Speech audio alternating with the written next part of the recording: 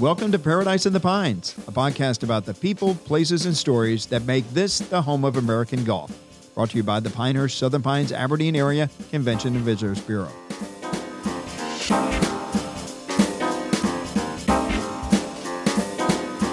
Hello again, everybody. Happy New Year and welcome to Paradise in the Pines. I'm Phil Ward, President and CEO of the Pinehurst Southern Pines Aberdeen Area Convention and Visitors Bureau. And man, what a way to start a new year. We are honored to have with us from the state of North Carolina, Senator Tom McInnis. Tom, Happy New Year. How's it going? Happy New Year to you. And we have a beautiful northern day that is going to touch everybody's interest in remembering what it was in New York and New Jersey. There we go. Well, we got plenty to talk about. And appreciate your time away from your constituents to stop by the CVB and take some time to enter Paradise in the Pines. Senator McInnis in his fifth term as state senator, running for a sixth term, of course, son of a farmer and school teacher from Richmond County, Senate Majority Whip, and serves as the chairman of the Transportation Committee and Educational Committee. So we appreciate all the work you do. Yes, sir. I know you've been in politics for a number of years, but you hear about career politicians, but you're the son of a farmer and a school teacher. How much of that is the basis and the foundation for who Senator Tom McInnis is today? Every day and every moment and everything we do, we think about the outcome of what our actions are and what the reaction will be. And we try to bring a sense of common sense, if you will, to the General Assembly. And sometimes common sense is kind of scarce, Right. and a lot of times it gets checked at the door. So that's what we try to bring to the General Assembly. You've seen a lot of challenges and had a lot of victories and maybe a couple defeats along the way. What are some of the biggest challenges you face in the legislature at this coming session?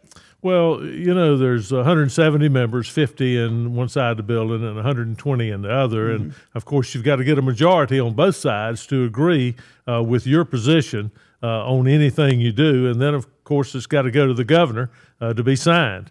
So there's a lot of moving parts, and one of the things, of course, that we're very, very adamant about is the fight that we have against the fentanyl problem that is going on in America today, especially here in North Carolina. While we're taping this event, someone will die in North Carolina because of a fentanyl overdose. So we've got to pay attention, and we've got to do what's right and do what's correct and do what has the right outcome for our citizens on that terrible, terrible situation. And of course, that is, as you said, a huge impact on our population. And a lot of people think, and we mentioned before this show, we're not going to get too political because in tourism we try to stay pretty neutral. But I think it is impacting when you hear that immigration, this illegal immigration, every state is a border state. Yeah. And you hear about the fentanyl that's coming across the border.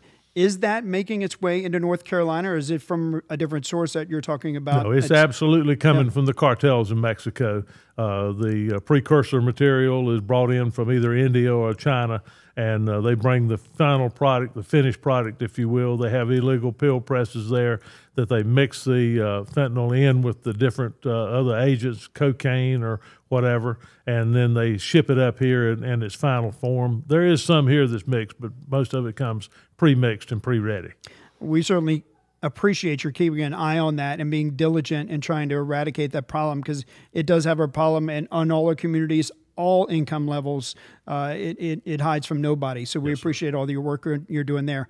On a more positive note, got the U.S. Open sweatshirt on today for good reason. You were very instrumental, along with a number of other people, to bring not only U.S. Open championships here, but the USGA Golf House Pinehurst just opened just a few weeks ago, back in December. Go back and kind of pull back the curtain a little bit, if you will, and talk about how did you get Michael Wan to the table and everybody else there to gather and talk about what eventually became Golf House Pinehurst? Well, it's an easy sell when we talk about the beauty of Pinehurst, the historic value of golf here in this community, and what golf has meant for over almost 125 years or approximately here in Moore County. And so it's an easy sell. Our community is well suited and well fitted for the USGA because of the way they operate their business. I mean, they are, of course, a nonprofit. They establish the rules of golf and the handicap system, and they, of course, monitor and test and approve all the equipment that's used in the game of amateur golf. and New Jersey is getting really, really crazy. And we'll take an opportunity away from New Jersey any day of the week. And so that was the genesis of that, is they wanted to look for a place because they had to build a new facility. Their testing facility was worn out and outdated and everything, so they had to build a new one. They wanted to be in a different location, and the cradle of American golf here at Pinehurst fit the bill.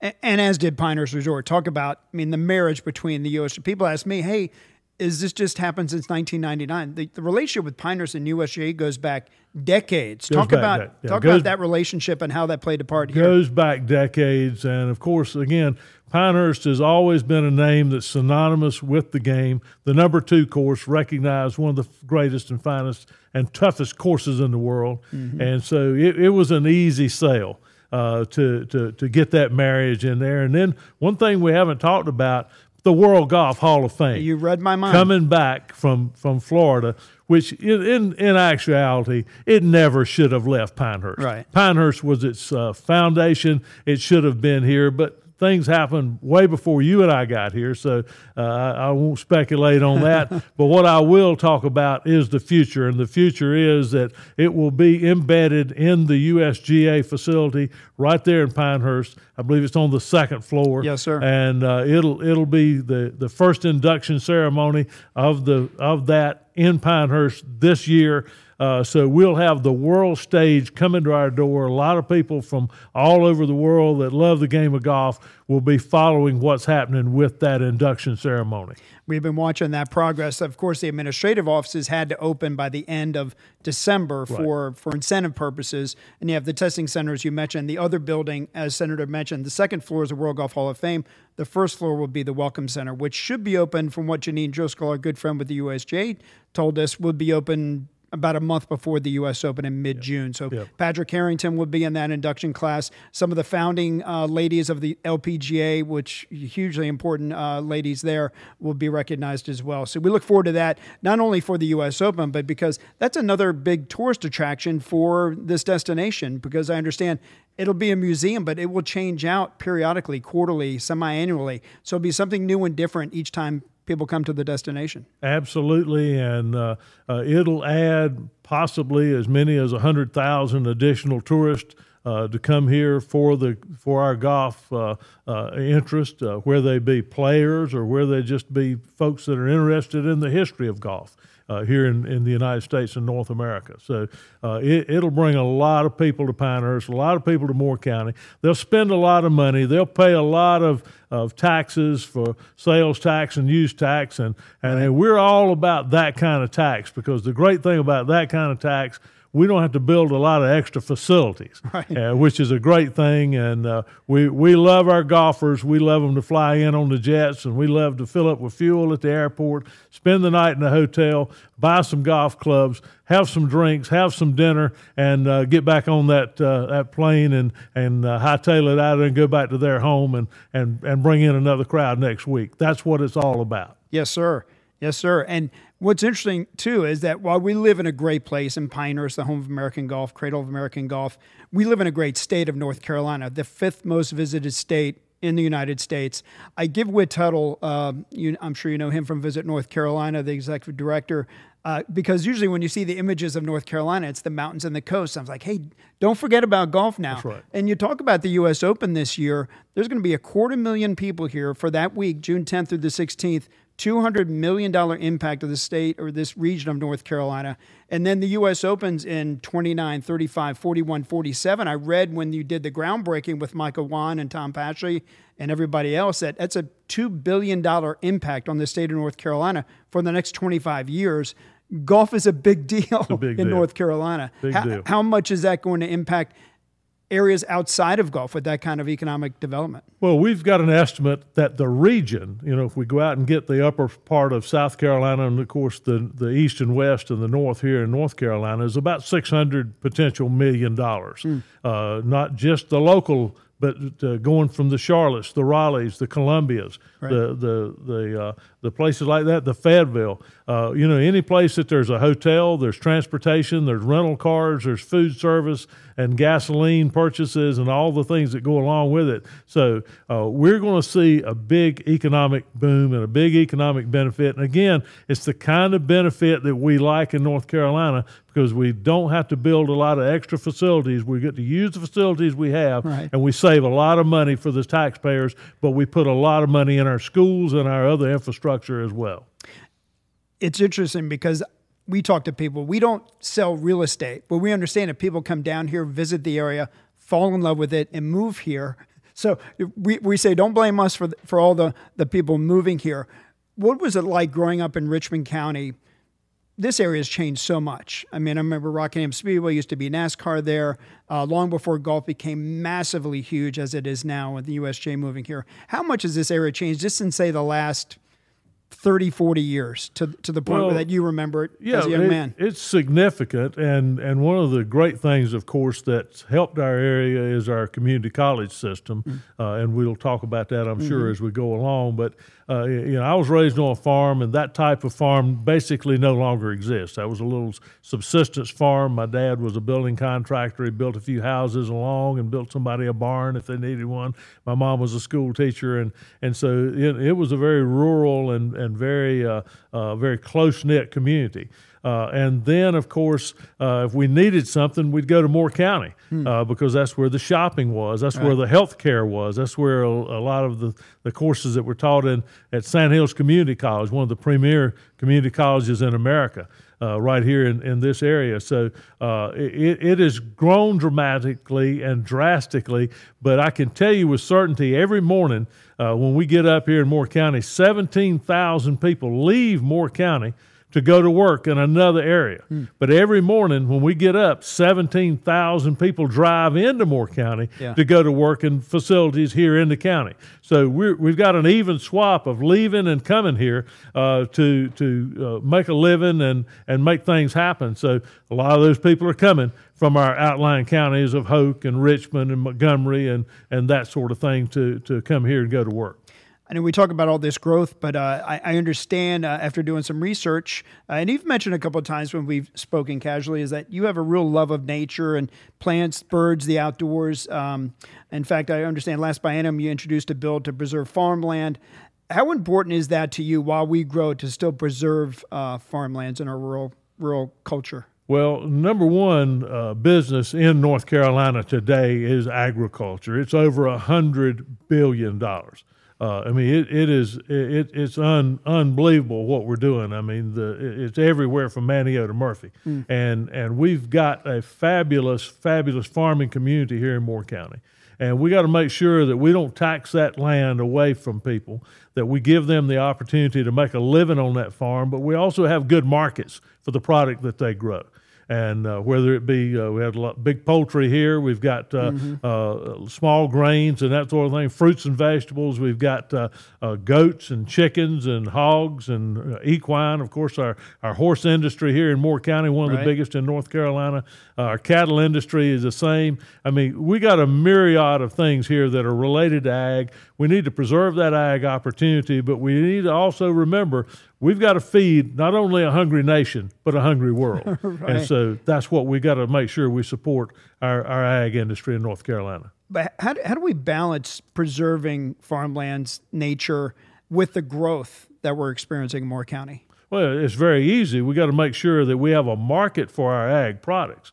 Because if we lose our markets for our ag products, then the only other opportunity someone has as a landowner is development or some other type of recreation, and takes the fact of the matter out that ag is not important. But ag is important, and we have programs in North Carolina, voluntary ag districts, ag preservation, being able to sell the development rights, being able to do conservation easements. So if whatever someone that is a owner of farmland wants to do, they can do and preserve their position with it.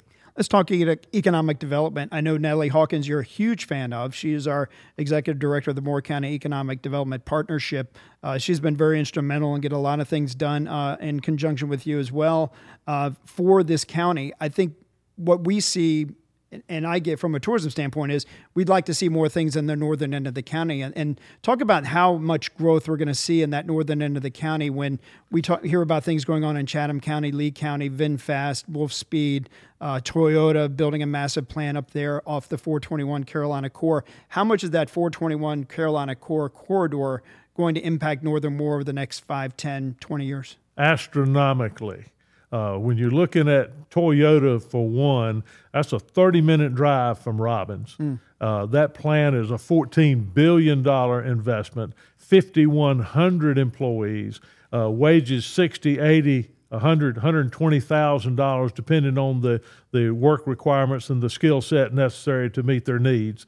And we're talking about a company that values a lifelong employee.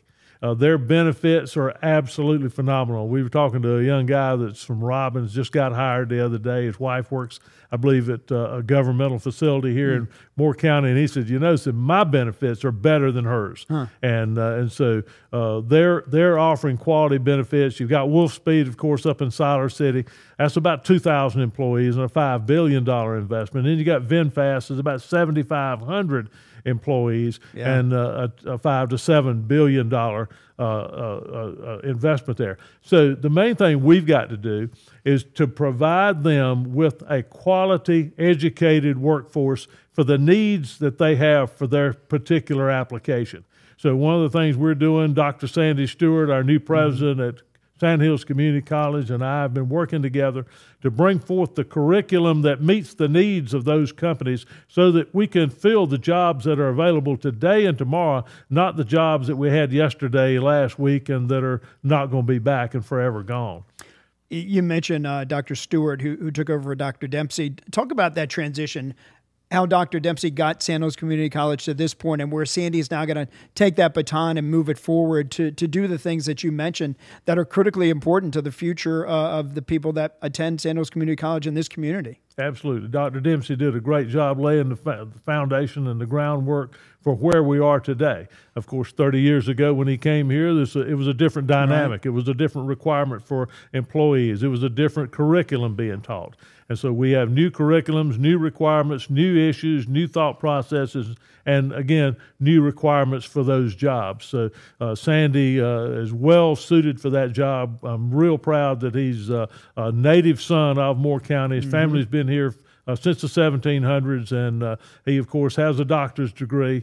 Good North Carolina State graduate right there, and we're real proud to be working with him. And, of course, one of the things that we did in this past General Assembly was to bring $25 million as an appropriation to Sandhills Community College to create and craft a new early college high school with the emphasis on the trades. So these are jobs, again, that are going to be needed in all these major manufacturing companies that are located in close proximity to our county line, our county borders, and they'll be preparing those students for those opportunities, and it'll happen within 3 years.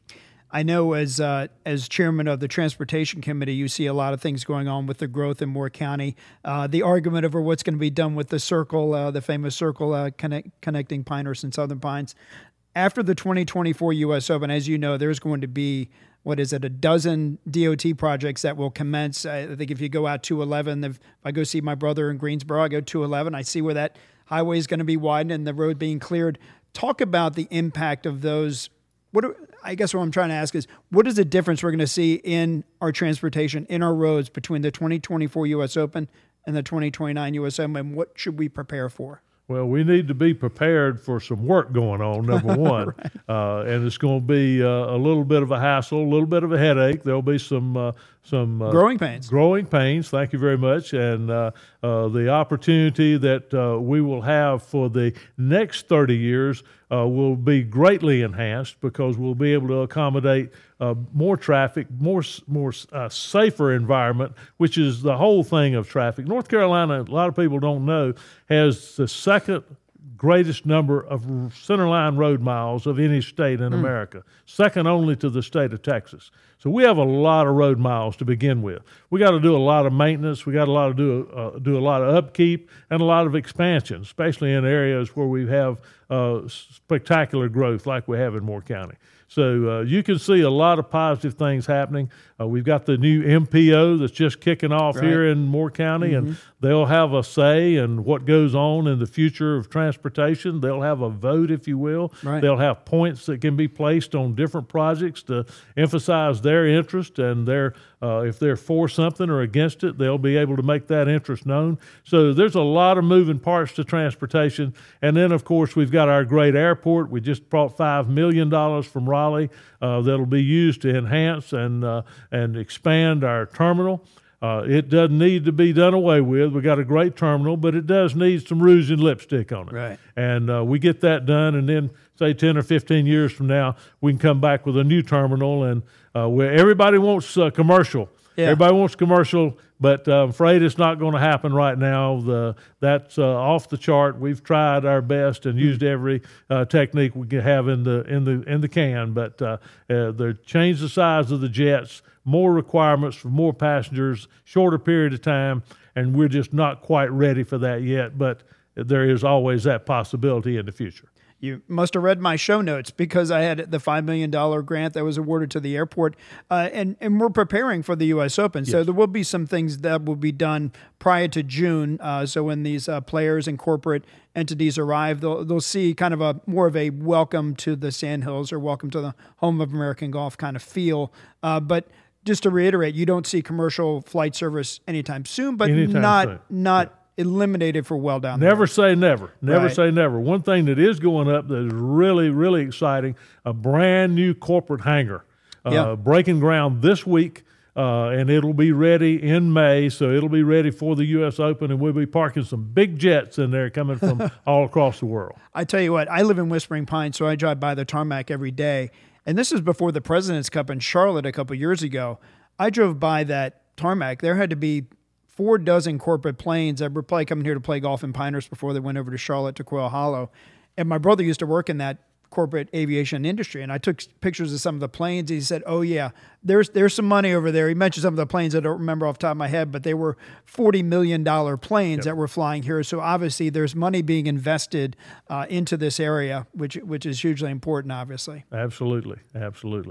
You mentioned Sandy Stewart, the new president at San Luis Community College. We just mentioned the airport. Rick Cloutier, I'm sure you've had a chance to meet him. Absolutely. Came in. He was actually at Concord, which was, it reminds me when I lived in Charlotte, Concord was kind of like what Moore County is to Raleigh. All the NASCAR guys would fly in there with their corporate jets there in Concord because all those race teams are right there, Lake Norman, Mooresville area like that.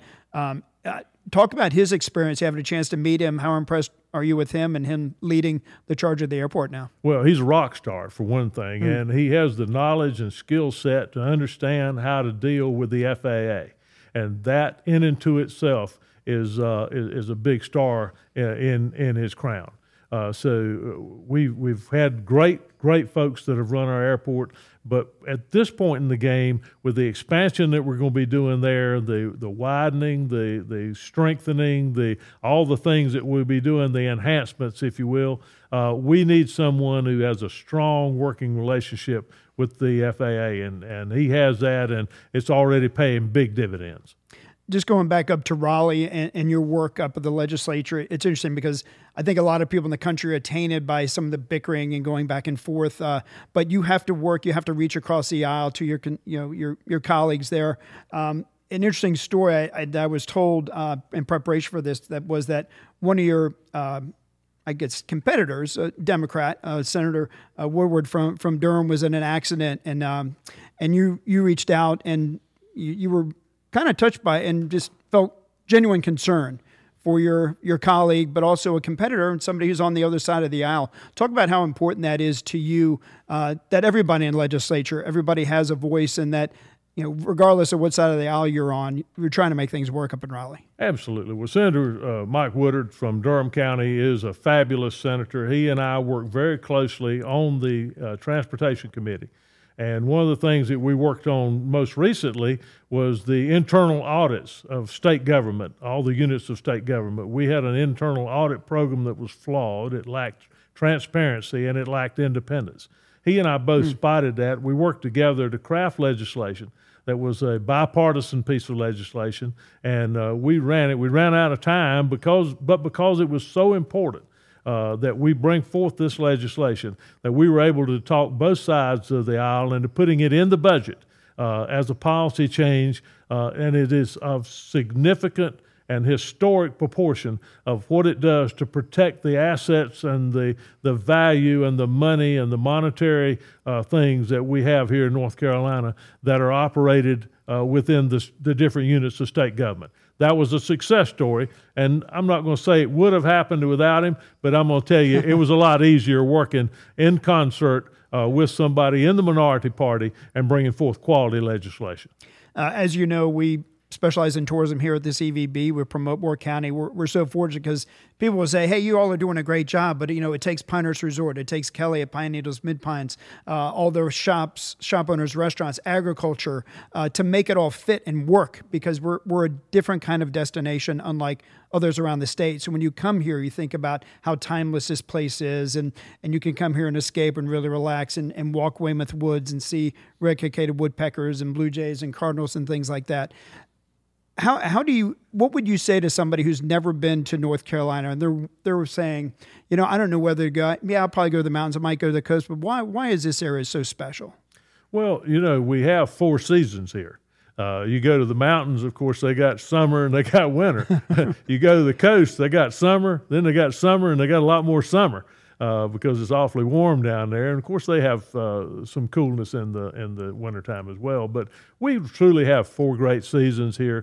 We're easily accessible. We got fabulous health care. We got great recreation. We got a wonderful road system to get us here. We got a great airport. We've got, again, talk about Sandhills. If somebody wants to go over at 70 years old and get them another degree, as a lot of people do here, or pick up some credits for something, that's available. We just don't lack anything. If somebody says, how about quality shopping? Well, hey, we're getting a Target, so that's a big deal, So there's a lot of opportunity here that you don't have to fight that 8 lanes of traffic and wait in line, although we've got a couple of places now that's got a couple of choke points, but we're working on that. So, but it basically represents the whole great part of North Carolina. And if I could touch upon a topic which we're pursuing now, and we've talked off camera and off microphones, and it's no secret that we've been looking to increase our occupancy tax and working with our county commissioners, which have the ultimate say in doing that. And obviously you have your opinions about that too. I think from our chairman, Kelly Miller, and former chairman, Tom Pashley, Bonnie McPeak, everybody who's on our board, we feel like as this area grows, we want to be a part of that growth and bringing tourism-related expenditures or things like an amphitheater. Everything we do in a research, 99 times out of 100, they're like, people want to see an amphitheater, like 2,000 seat or 2,000 person amphitheater for a really cool, legit concert to bring in name people, that people would come from Raleigh and Charlotte and Richmond and stay overnight. So how important is that our industry, our tourism industry, be a part of that when it comes to capital improvements and things that we need to do to help grow this destination further? Well, it's like everything else. Without a plan, you have problems, and there's no incentive for anybody to do anything without a positive, forward-looking plan. Mm-hmm. So I'm certainly looking forward to your organization and the others you mentioned, coming forward with that plan and see how it plays out, and see what we can do. Awesome. Well, we're certainly working on that, and we may see something transpire here in the first or second quarter of 2024 as we get ready for the U.S. Open, which will put us on the global stage, which we're looking forward to. I think it's interesting because I remember the groundbreaking for Golf House Pinehurst, and you've met Michael Wan a couple of times, the leader of the USGA, and so your former career as an auctioneer and the way that you are so enthusiastic, I'd never forget, because you spoke so resoundingly and thunderously about that opportunity. Mike Wan just literally got down and bowed because I think he would walk through a brick wall because of your energy and enthusiasm. Where do you get that? Well, just kind of raised that way, I guess. When you have a mother that's a teacher and a dad that's a small farmer and an entrepreneur, you got to pay attention every day. And so I'm forever indebted to my mother and father and my family for giving me the wonderful foundation and the opportunities that I've had to travel across this great country and participate in the auction method of marketing from here to California and from here to Canada and all across the United States. It's been a great career. You're not just a former auctioneer. You're like in a hall of fame for auctioneers. Yeah. Can you give us a little bit, or do you do that at all anymore? I forgot how. It's been so long ago. Well, before we go, let me just give you one last opportunity to say something to the constituents, what we can expect from your office. And again, thank you for everything you do for this destination, for your constituents, for the people of Moore County, Cumberland County, and for where you're from here in the Sandhills. Well, I'll just tell everybody in the listening audience, if you're from Cumberland County or Moore County and you have a problem with state government, and I'm sorry to say, parts of our state government operate very inefficiently and ineffectively. We've got some challenges at DMV that we're addressing right now, and the waiting in line is unacceptable. The 3 months to get an appointment to get your license renewed, unacceptable. So we're working on that. But if you do have a problem with state government, please call my office in Raleigh, and we'll be glad to help you in any way we can. We're not a federal government. We don't have a big staff. I only have one legislative assistant, and she's in the office 5 days a week. And send us an email or a text, and hey, we're glad to hear from you. Anything we can do to help, we're glad to help. Well, I'll be the first one to tell you, if you call or email Senator McInnis, he will personally call you back, and I mean promptly. And in fact, before this podcast, you were supposed to be here at 3 p.m., and he called and said, I might be running a couple minutes late. Who does that anymore? And he shows up 5 minutes early. So, Senator, thank you so much for your time. Thanks, everything Phil. you do, appreciate everything. And we look forward to everything you're going to do. And we look forward to seeing you at the U.S. Open. I'm sure we'll see you many times between now and then. Looking forward to seeing everybody in the cradle of American golf. Awesome. Thank you, Senator. Well, if you want to learn more about tourism, just go to homeofgolf.com. If you want to watch this podcast, you can go to our YouTube channel, which is Home of American Golf. And if you want to download the podcast, just search Paradise in the Pines. Download it, tell your friends, and share it. We look forward to it, and we'll see you next time.